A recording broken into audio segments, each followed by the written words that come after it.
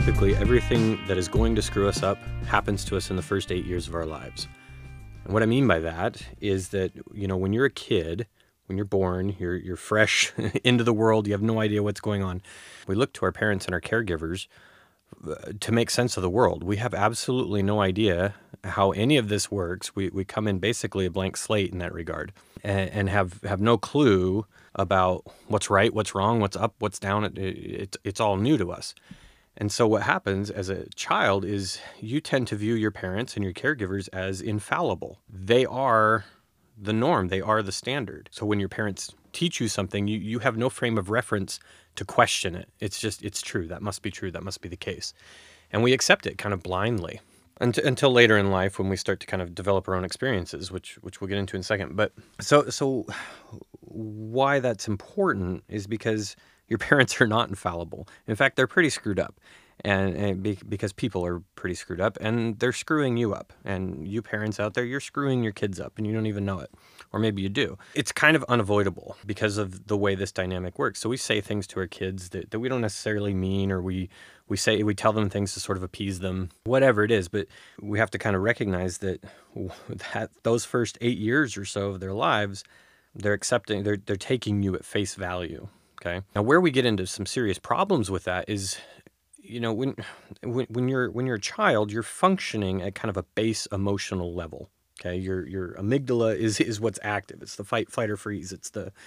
You're an emotional brain. You are not a rational creature yet. That comes much later in life. Because you're an emotional creature, everything you experience in childhood leaves an emotional mark. It leaves an emotional memory with you. So where that gets us into trouble, for example, is when, dad comes in, he's angry, he's upset, he's had a hard day at work, he comes in, he kicks the dog, and then you as the 5 or 6 year old, you get into some trouble and he's coming to punish you. And he comes into your room, he takes off his belt and he whips your butt with it. And before he does so, he says, "You need to understand, boy, that this hurts me more than it hurts you," right? Again, as a kid, you have no concept of that not being true. We just accept that that's the case, that dad has to punish me, that it hurts him more than it hurts me, and gosh, man, that really must hurt him because that really hurts me. And so we just sort of accept that, and we turn that into truth. We adjust our worldview to allow dad to remain perfect in that situation. And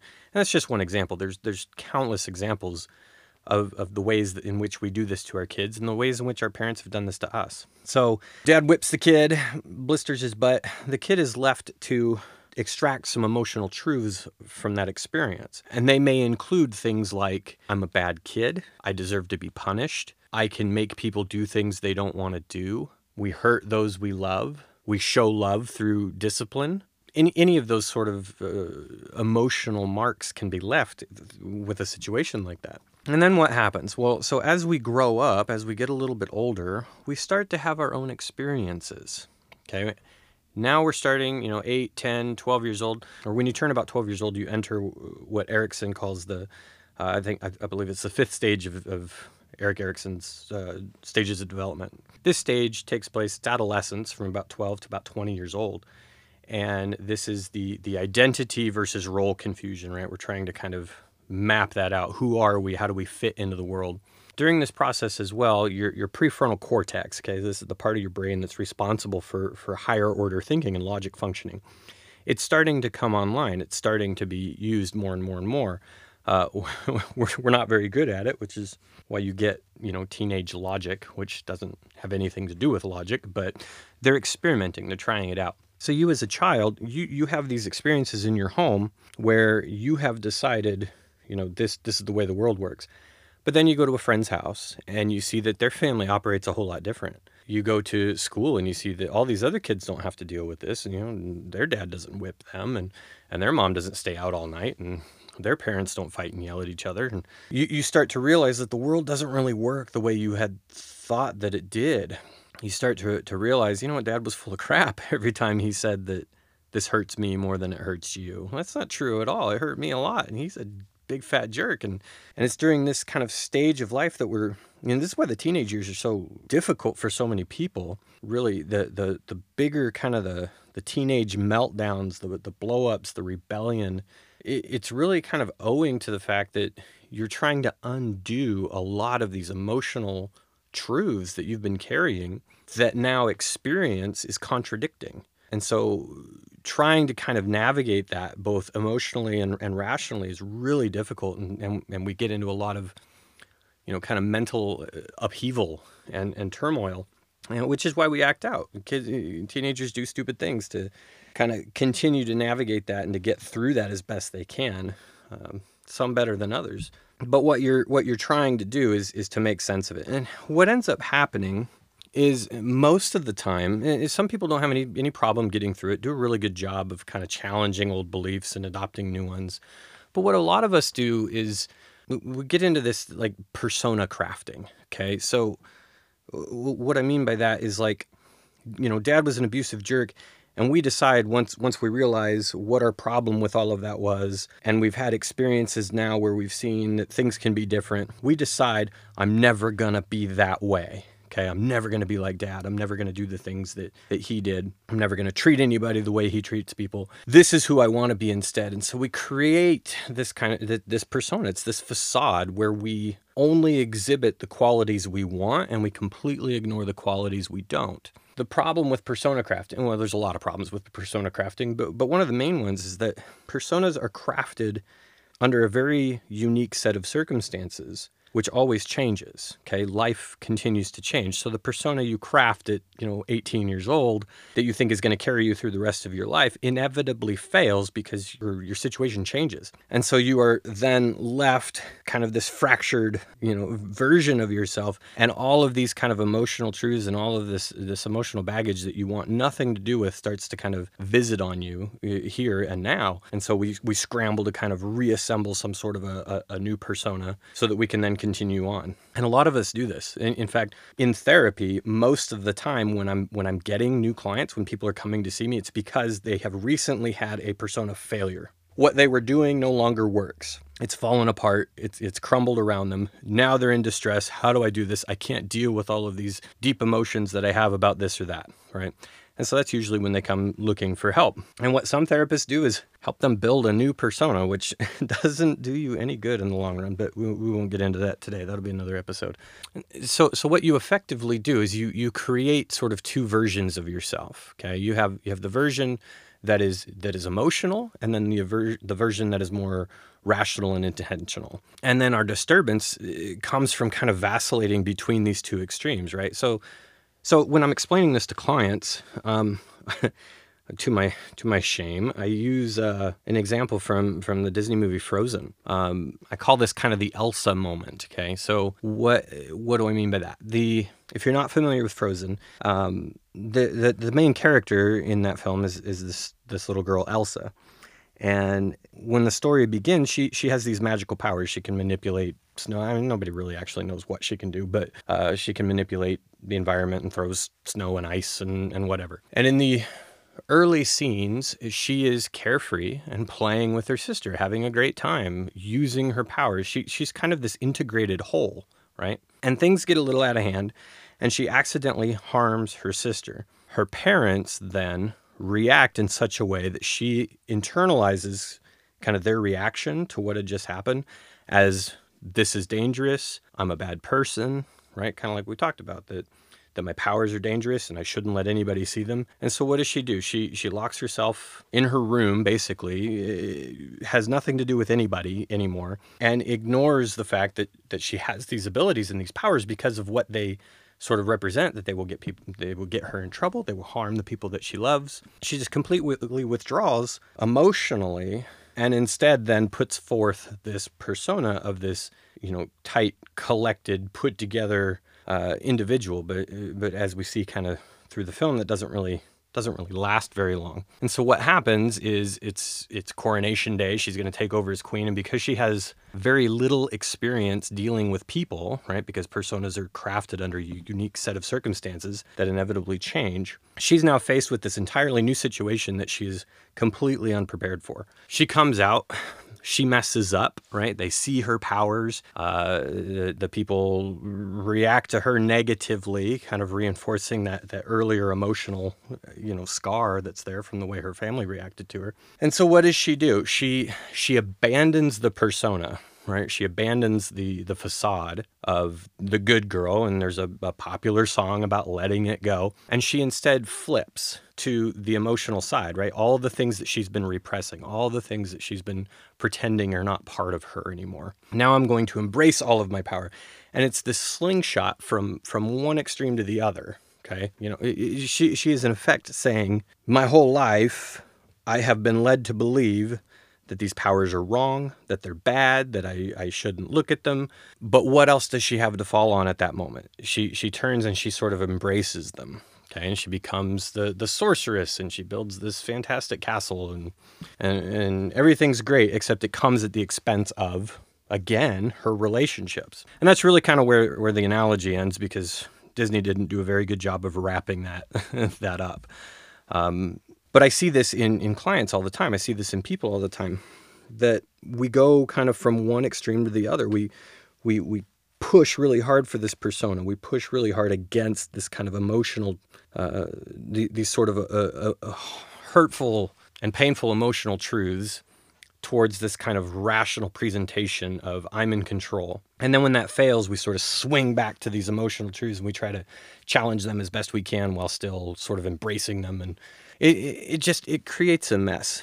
So what's the answer? The answer really is that both of these extremes, both the emotional truths you learned as a kid and the persona you're trying to present, they're both crap.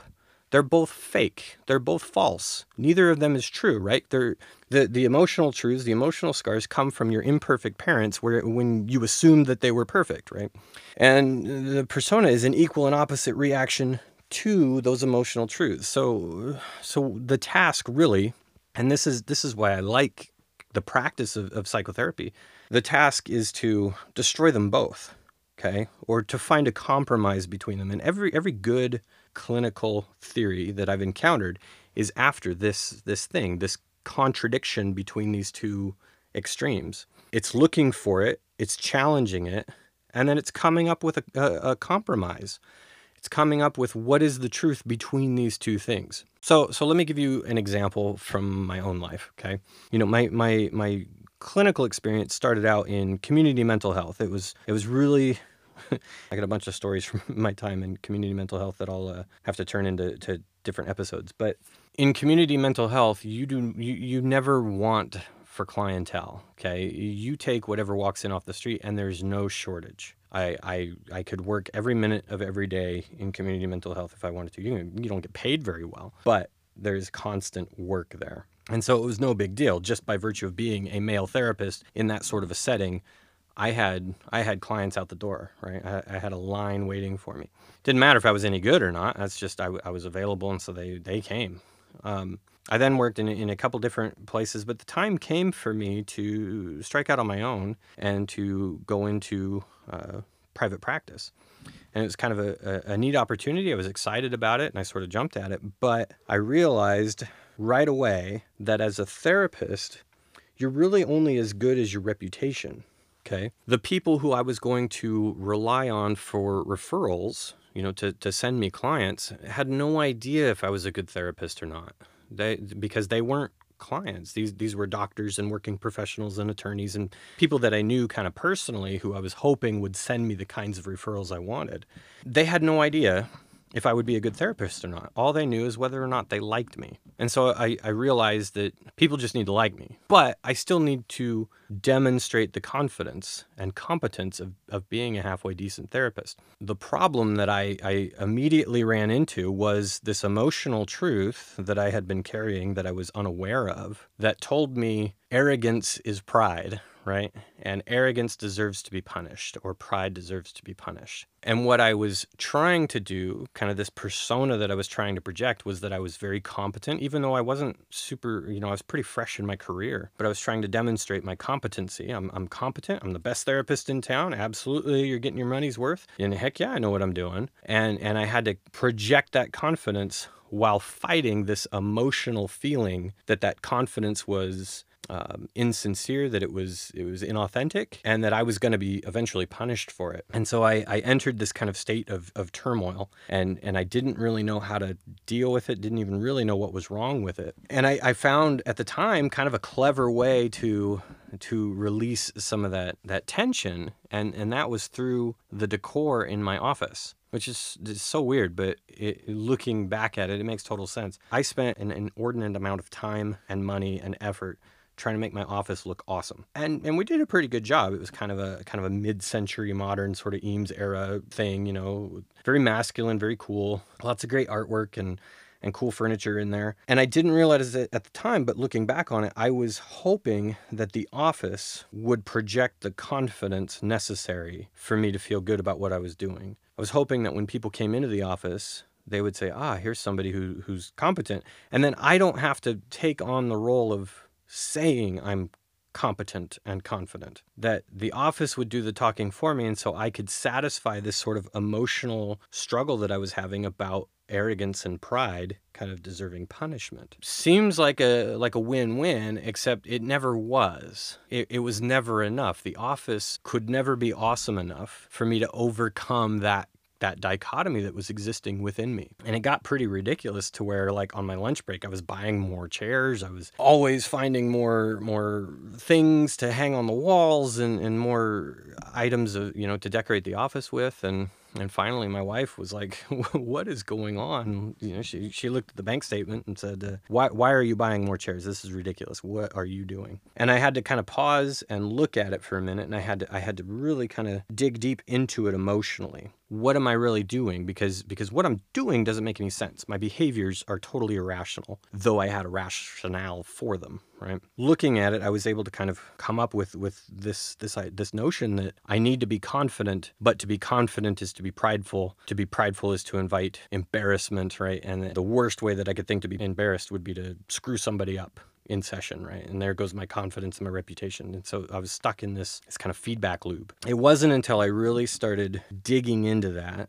I realized there's a compromise to be made here. That compromise is, on the one hand, I need to be confident. Okay, well, what can I be confident in that's not going to speak to pride? And I need to be humble. What can I be humble about at the same time? How do I solve these things? And it was actually a religious understanding that I have that helped me kind of solve this problem. And that was to say, I may not be a great therapist, but I do have some fantastic talents that are very useful to the therapy profession. That is, I can take a really big, complex idea, I can distill it down and make it stupid simple for people. I make things a little easier to understand, I think. Second is, I think I'm a pretty good teacher. I think I'm pretty good at sharing these ideas, these big ideas that I'm able to pull down into kind of layman's terms. And then I'm able to share them effectively and efficiently with people. And then the third thing is I've always had a pretty good read on people. Ever since I was a little kid, I could watch two people interact with each other, and I had a pretty good sense about how each of them felt the conversation was going, whether or not somebody was upset by something. And it's just something I've always just sort of noticed and have kind of kept to myself. And it's been super helpful in therapy as I watch people sit in front of me and I watch their body language, and I'm able to say, hey, tell me about what just happened for you there. So all three of those things I believe are talents. I believe they're gifts. I believe that they're gifts from God. So where is the pride? Where is the arrogance in acknowledging that God has given me these talents? I don't think there is any arrogance in it. And I have a responsibility, based on what I believe about talents, to use these gifts to help people and to share them with people. So that kind of solves the confidence issue for me, right? And then on the flip side of that, where is the pride? Which, you know, I'm afraid of pride. I'm afraid of being punished for my pride. Where is the pride in acknowledging that my gifts come from God? I don't think there is any. And suddenly I was able to take these two kind of opposing ideas, the rational idea and the emotional idea, and I was able to strike a compromise between the two that then worked for me. And fortunately it did, right? Fortunately it totally did help me out. And since that time I've come to really kind of consider the role of religion in all of this. You know, I'm really active on Twitter, and I totally lean into my faith quite a bit. I'm not ashamed of it. I'm proud to be, who I am and to believe what I believe. And occasionally I get attacked by people who either have no faith or from a different faith, who want to tell me how silly it is and how